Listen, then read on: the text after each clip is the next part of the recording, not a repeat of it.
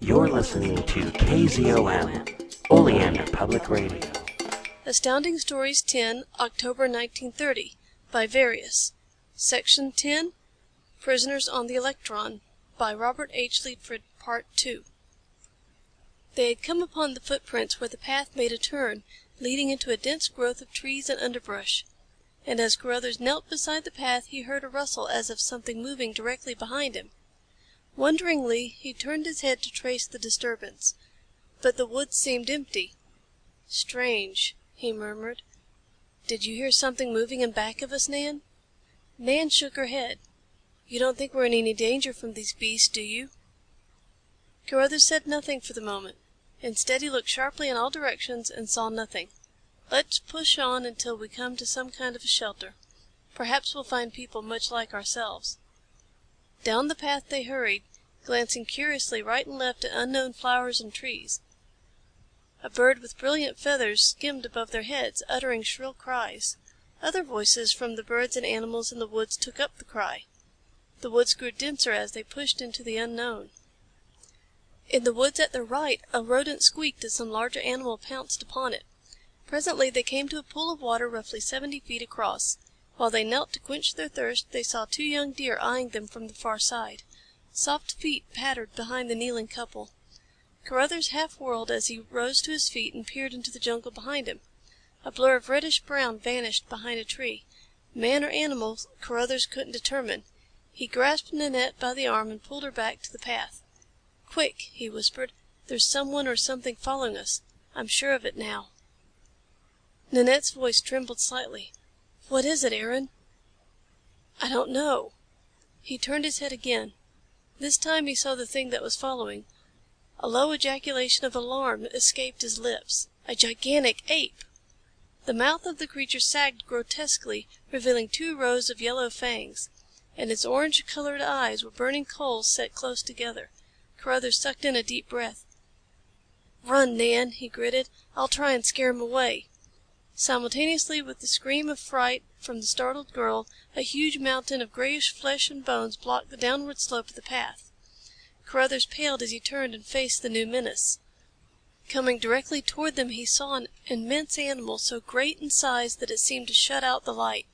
A prehistoric dinosaur! It came slowly and leisurely, swinging its great red mouth from side to side. Other denizens in the woods, sensing the presence of the huge killer, fled in a panic of alarm.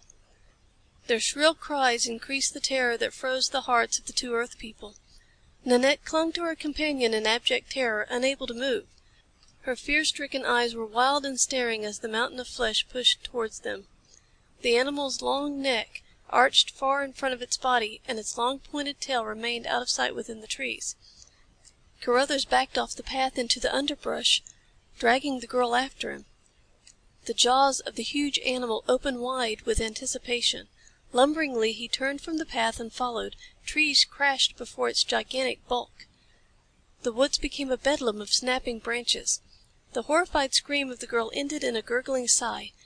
She toppled to the ground in a dead faint.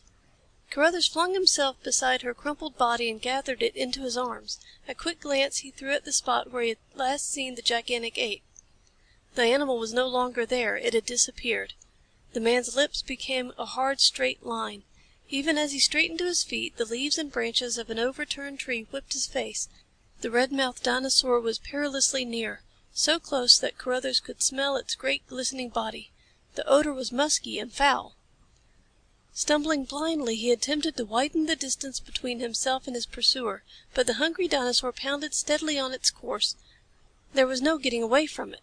Its beady eyes sought out its prey and its keen smell told exactly where the earth beings were. On and on staggered Carruthers. The extra burden of the girl hampered his movements. Unseen roots tripped him time and time again. Each time he scrambled to his feet and picked up the unconscious girl. Briars tore at his clothing and stung his hands. The underbrush was thickening. A warm, dank smell clung to the vegetation now almost tropical in nature. Beads of sweat rolled down the man's forehead and into his eyes, but the horrible fear of those red, dripping jaws spurred him to renewed efforts. He doubled to the left, hoping to throw the animal off his tracks. The undergrowth seemed to thin out at this point. Renewed hope flowed through the young scientist's blood. He stumbled on blindly, scarce watching where his feet were taking him. A sigh of relief came to his lips. Ahead of him he saw a clearing. His stride lengthened and he broke into a shambling run. Then it was he saw towering walls rising up on both sides of him, steep walls that he could never scale even if alone. He tried to change his course, but the huge bulk of the pursuing dinosaur effectively blocked his path. There was no alternative but to push on and pray for an opening in the rugged cliffs. Abruptly a sigh of despair escaped his lips. The walls of the canyon narrowed suddenly and across it stretched a wall of bare rock. He realized too late that he had returned to the base of the plateau where he had spent the night. The grim, towering walls hemmed him in completely from three sides. At the fourth side bulked the dinosaur, coming slowly, ponderously. Beady eyes peered down cunningly at the helpless man and woman. Confident now that its prey couldn't escape, it extended its huge bulk across the narrow canyon for a leisurely killing. Carruthers glared at the monster with fear-distended eyes. In his heart he realized that there was no escape. He had no means of defense, no way to combat the huge monster but flight. And even that was now denied him. Closer and closer inched the killer until its great red mouth appeared like the firebox of a huge boiler. Hot breath fanned the man's cheek. The nauseous odor of the beast made his stomach wrench. He dropped to his knees close to the inert figure of the girl and glared vengefully into the beady eyes. The gaping mouth at the end of a long, supple neck jerked forward. Carruthers dragged the girl away just in time to escape the gnashing teeth. The dinosaur stamped angrily. Once again Carruthers felt its hot breath beating upon his face. He cringed at the thought of this kind of death. No one would ever know what happened, not even his closest friend, Karl Danzig. What a mess things were.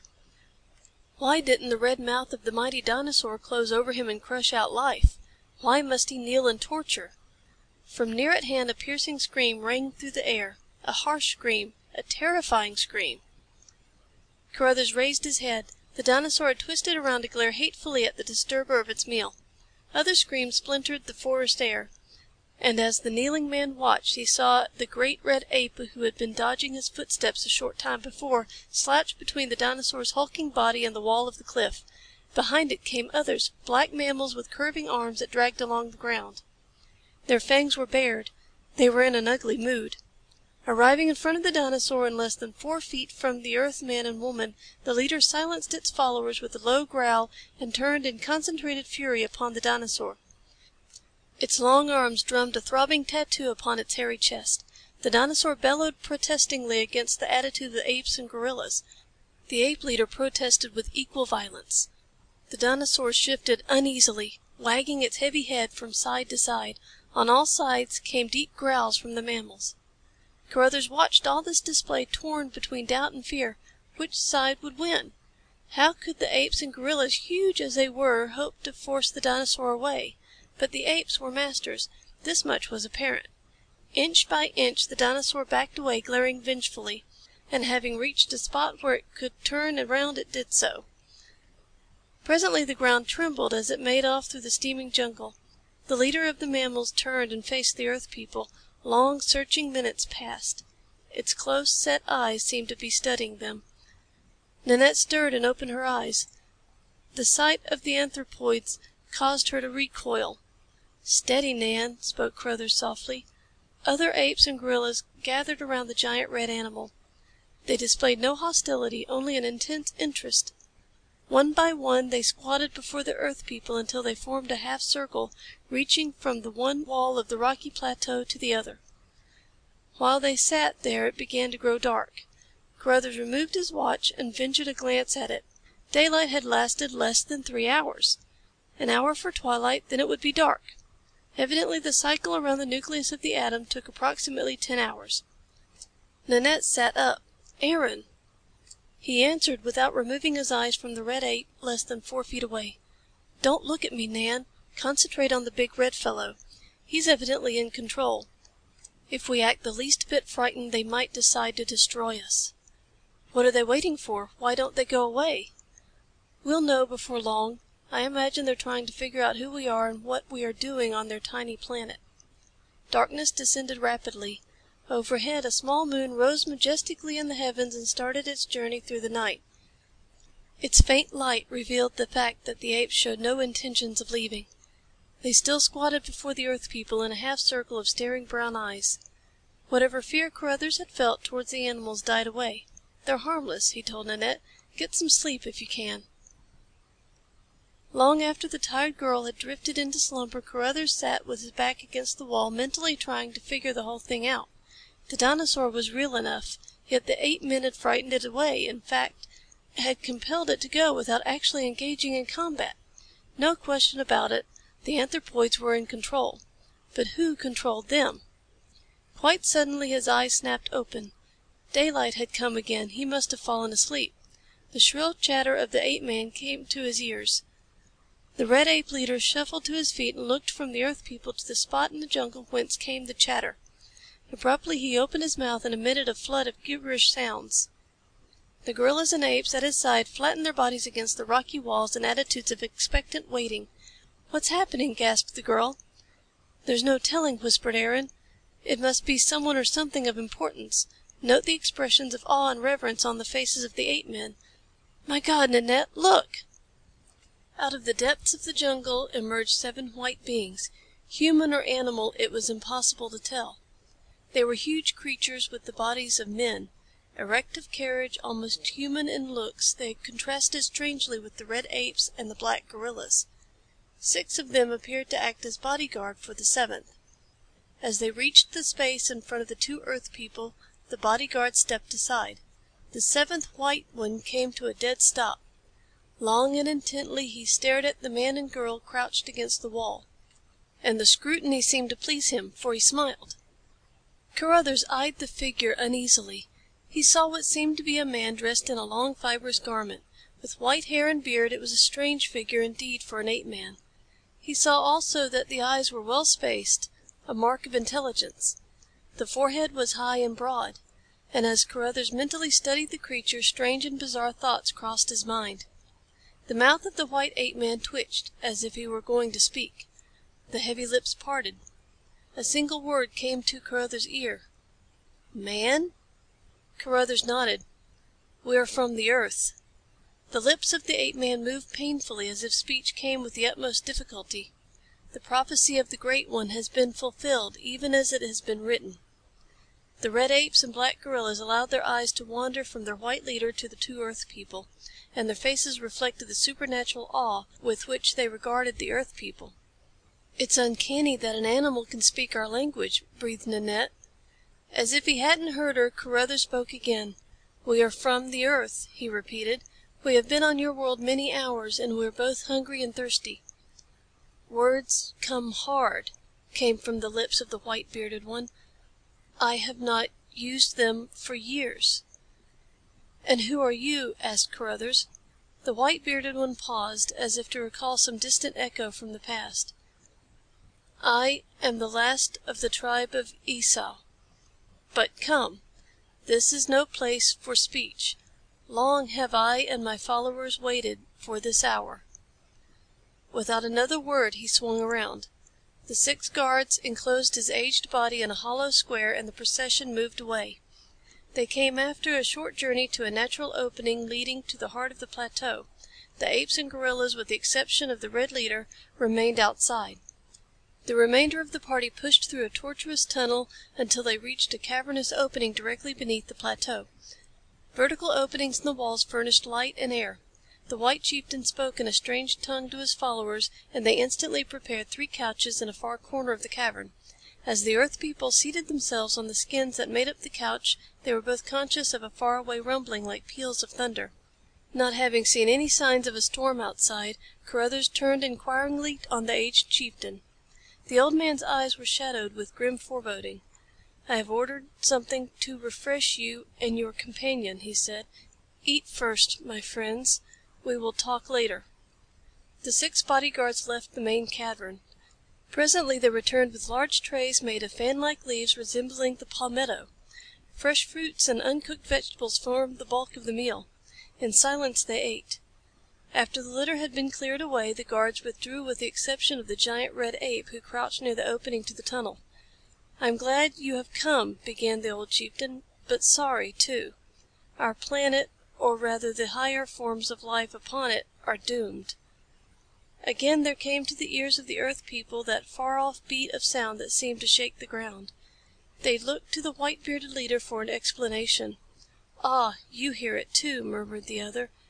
"For centuries we of the great tribe of Esau have fought for the supremacy of our little world, ever since the Great One appeared in our midst and instructed us in world knowledge." "And this Great One, as you call him," spoke Carruthers, "who was he?" "He was from your world. I never saw him. He comes to me as a legend. For years he toiled among us, teaching and instructing until we mastered his language. He called himself Dahlgren. Later he ruled all the tribes. We of the Esau line he made into leaders because of our higher intelligence. The tribes of Zaku were trained for war. Perhaps you have noticed the chief of all the Zakus. He is crouching now beside the entrance to our inner walls. He is Marbo, and his followers live in the jungles." "And does he talk as you do?" The white chieftain shook his head. "No. Only we of the Esau tribe have mastered speech. Not counting the women of our tribe that comprise our numbers, we are only 7 in all." "I owe Marbo my life, as does also my companion," said Carruthers. "Marbo looks upon you earth people as gods," spoke the old chieftain. "He and his followers will protect you with their lives." "And who rules over and beyond?" questioned Carruthers, waving his arm to cover the remaining portion of the electron. "There is no rule beyond except that of force. The Great One called them by name. Morosaurus, Diplodocus, the horned Ceratosaurus, and many others whose names I have long forgotten. They are our enemies whom we cannot destroy, and their numbers increase from year to year and are slowly backing us upon our last stronghold." "Isn't there anything we can do?" asked Carruthers, feeling a quiver of apprehension along his spine. Slowly the old chieftain shook his head. "Nothing whatever. Marbo and his followers can control 1 or 2. But when the herds begin to push on into our territory we are doomed. Even now their rumblings and bellowings come through the jungles. Their thirst and hunger for flesh is enormous." Carruthers turned upon the girl. "The old chief's words explain everything, Nan. Professor Dahlgren has been here and gone. He lived a lifetime in the span of a few hours earth time. Now it looks as if we were destined to follow in his footsteps." "I'm not afraid," said the girl. "Nothing can be worse than what we have already passed through." And her eyes softened as she placed her small hands within those of Carruthers. "We have each other, Aaron." He smiled reassuringly and turned to the old chieftain. "I am Carruthers, a friend and assistant to Dahlgren. The girl here is Nanette." The chieftain smiled gravely. "And I am Zark. Welcome to my kingdom, Carruthers and Nanette. We need you here. Now tell me of your world. For long have I waited for a follower of the great Dahlgren to appear before my people." Throughout the remainder of the day Carruthers talked. The shafts of light paled at the end of the short day. Night came, bringing with it a sense of security against the increasing hordes that thundered and trumpeted beyond the borders of the jungle. In the morning Zark instructed Marbo to remain close to Carruthers at all times. So the young scientist left the cavern and ascended the path leading to the top of the plateau. He looked at his watch and compared the second hand with the nucleus atom sailing across the heavens to estimate its speed. Days passed as he made his observations. Meanwhile he had searched and found the exact spot wherein he and Nanette had first stepped foot onto the electron. This spot he carefully marked off with a ring of huge boulders carried up by the followers of Marbo. Then he began to calculate upon his pad. There must be no mistakes. He and Nanette must be within the magic circle at the estimated time. Between times he helped Nanette construct their living quarters in the cavern. Zark had furnished them with skins and furs with which to cover the walls. Carruthers made a fireplace of stones and restored the lost art of fire to Zark, Marbo and their followers. Days slipped by like minutes. Short days filled with excursions into the jungles. Carruthers' face soon bristled with a stubble of beard. This lengthened with time. Sharp thorns tore their clothes to ribbon. Nanette, womanlike, cried many times during the nights because of the lack of a mirror and comb for her untidy hair. But other and more important events soon claimed the attention of the earth people. Day by day the herds of dinosaurs and other monsters of like breed edged closer and closer to the tiny civilization around the plateau. It worried Carruthers so much that he sought out Zark and had him bring the other 6 members of his tribe together for a council of war. "A complete defensive system, Zark," he told them. "We must make a fortress of the plateau and fill the caverns with food." Zark shook his head. "No, it is quite useless. Followers of Marbo have recently returned from over the beyond and report strange things. I have hesitated to speak of them for fear of alarming you. Our planet is breaking up. Violent eruptions have caused fires of stone and mud. The rumblings you have heard were not made entirely by our enemies. They came from the ground." "An earthquake," murmured Carruthers, momentarily stunned by the news. "But they are always of short duration, Zark. We have them on our own planet." "Ah, but these are different. They cover the whole of our globe. The great Dahlgren noted them while he was with us. He wrote many words and figures on papers concerning them. Only yesterday I unearthed these records. The life of our planet was doomed to destruction during the present year. What matter if the herds of dinosaurs overrun us and destroy lives? In the end they too will be destroyed. It is fate. We can do nothing." Even as the old chieftain spoke, a gigantic rumbling, greater in intensity than heretofore, shook the electron. Above the deep rolling disturbance underground rose the shrill cries of the apemen. Carruthers leaped to his feet and raced through the tunnel. A herd of dinosaurs choked the path leading to the outside entrance. Marbo brushed past him, shrilling in great excitement. "Drive them away," ordered Carruthers, "like this." He hurled a rock at the eye of the nearest animal. The dinosaur bellowed and backed away. The apes and gorillas, used to fighting only with their long arms, caught on to the stunt with surprising quickness. Their powerful arms reached out. Stones and boulders began to hurtle from the mouth of the tunnel. They thudded against the heads of the great monsters like hailstones. Subdued and frightened by this sudden display of force, the monsters withdrew down the path. But the apemen had discovered a new method of warfare. They found a childish delight in hurling stones. Within a few minutes the slope was barren of rocks. The animals followed up their momentary advantage and ran screaming down the path. The dinosaurs fled in panic. As soon as the enemy had been driven away, Carruthers pointed out to Marbo the advantage of gathering the stones up from the ground and returning them to the space around the mouth of the tunnel so that he and his followers would be ready for a second repulse. Zark appeared at this moment and helped with the explanation. His crafty old eyes turned with new respect upon the earthman. Carruthers toiled with them every day from then on, building and fortifying the plateau against further incursions of the monsters. Security and peace reigned for several weeks, then hostilities broke out afresh. The rumblings of the electron had increased with each passing week. Volcanic eruptions poured fresh discharges of molten lava and fiery sparks along the edges of the jungles. "I don't want to needlessly alarm you, Nan," he told her that night, "but the fires have started. Zark was right. Unless we have rain before tomorrow morning, the heat and smoke will drive us out into the open." "But we can go to the top of the plateau," suggested the girl. "There aren't any trees." A concentrated bellowing cut off the rest of her words. Driven toward higher ground by the heat of the flames, the dinosaurs were trampling up the path leading to the tunnel. Once again Carruthers rallied his army of apemen around him and attempted to drive the animals away. As they reached the end of the tunnel a cloud of dense smoke stung their eyes. The apemen shrilled in a sudden panic and forgot all their previous training in driving off the dinosaurs. Like scurrying rats they scattered. Flames from the conflagration broke through the smoke, flames that leapt and twisted skyward. Carruthers flung off the fear that held him spellbound and started along up the path leading to the top of the plateau. A disheveled figure appeared suddenly at his side. Nanette! "Come," he whispered hoarsely. "We've got to get out of this or we'll choke to death." "But Zark," breathed the girl. "He and his followers are still in the cavern. We can't leave them." Like one demented of reason, Carruthers raced back along the tunnel to the cavern. "Zark!" he shouted. The sound of his voice was drowned in the welter of screaming bedlam coming up from below as the dinosaurs and apes fought for supremacy of life. But of Zark and his 6 followers he found absolutely no sign.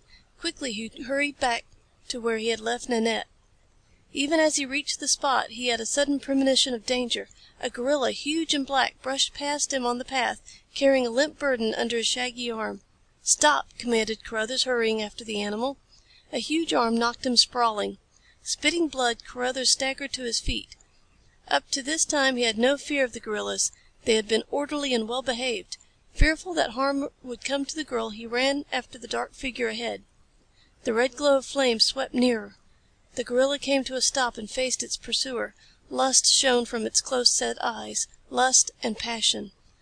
Carruthers stopped dead in his tracks. "Drop her!" he demanded. The animal snarled hoarsely. There came the sound of ripping cloth.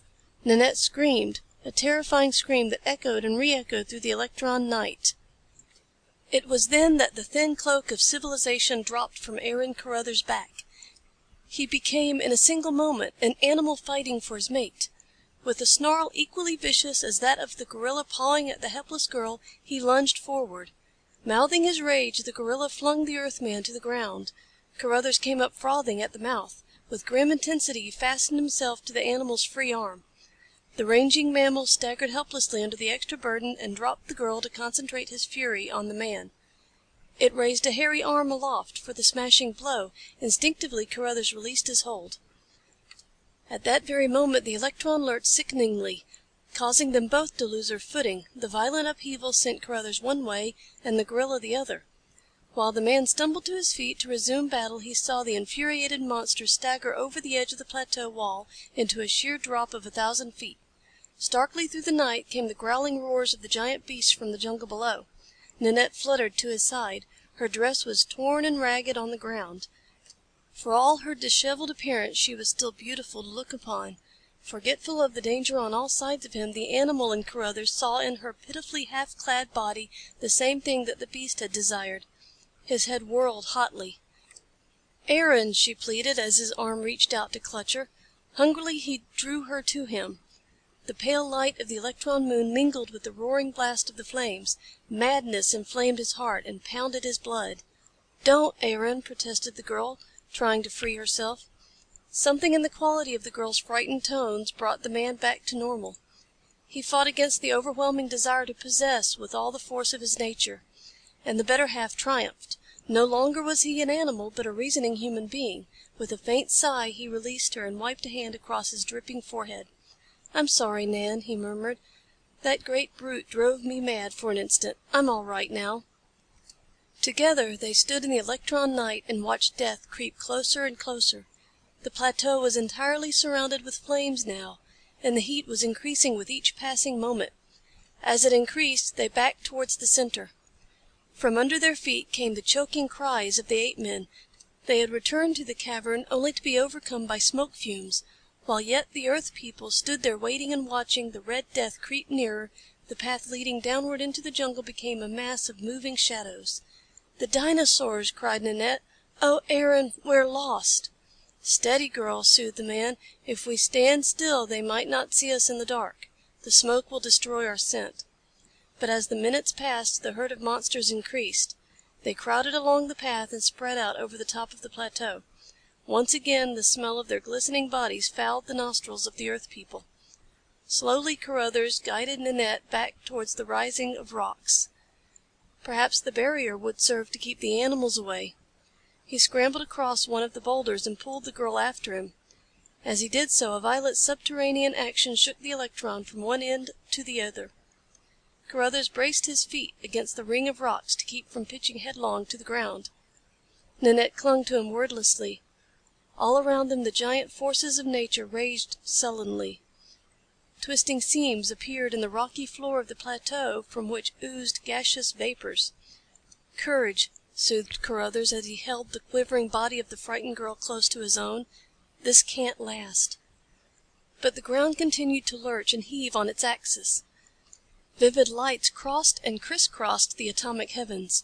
The fissures in the ground appeared now as black canals. The lower part of the circle of boulders disappeared. Off to the right came despairing screams. White bodies glowed for an instant against the background of flames. "Zark!" shouted Carruthers as he saw the leader of the tribe of Esau and his followers making their way along the plateau top. Zark must have heard the earthman's voice, for he started forward at a run.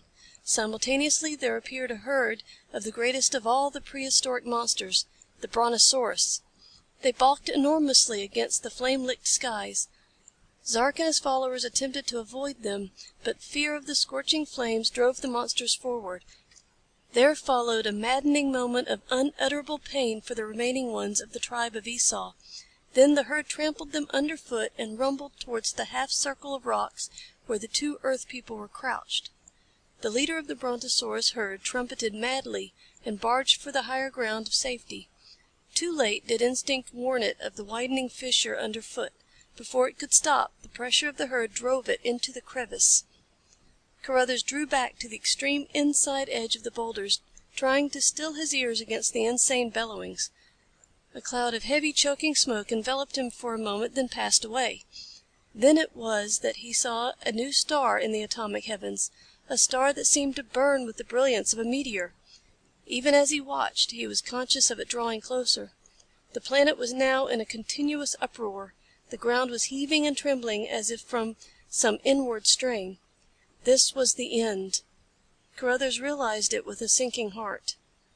In another minute the electron would disintegrate into a flaming mass of matter and fling itself from its orbit around the atom. And then the light from the approaching star struck them in a blinding radiance of vermilion flames. Carruthers held his breath.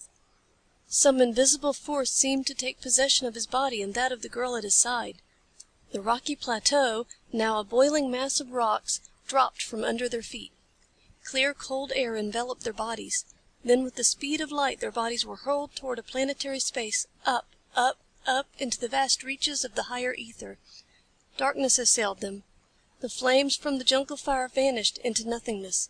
The electron moon paled to the size of a pinpoint, then went out. Carruthers had the feeling of expansion and growth. It was as if his body was taking on the size of the whole world. It seemed to last for hours, days, ages. But all the while he clung fast to the slender, quivering body of Nanette. Mountains and hills suddenly blazed before his eyes. Straight up and down mountains. He tried to stir his sluggish mind into action. What did they mean? Where had he seen them before? And while yet his mind struggled with the problem, the mountains dwindled like melting snow. The pressure around his body relaxed. A blinding glare of steady light played upon his face, then all was quietness and peace. "Nan! Aaron!" The voice was Karl's. Dazedly they looked around. What had once been mountains were now desks and chairs. They were back again in the laboratory. Several agonizing minutes passed before either could grasp the startling change in things. The horror of the electronic disaster still filled their minds to overflowing. Carruthers recovered first. He stepped from the railed enclosure marking the spot where the atomic beam had restored them after their space flight and guided the girl to a chair. Karl's face was drawn and white as his eyes rested on the two pitiful figures that had materialized out of the ether. "Don't ask us any questions yet," spoke Carruthers in a tired voice.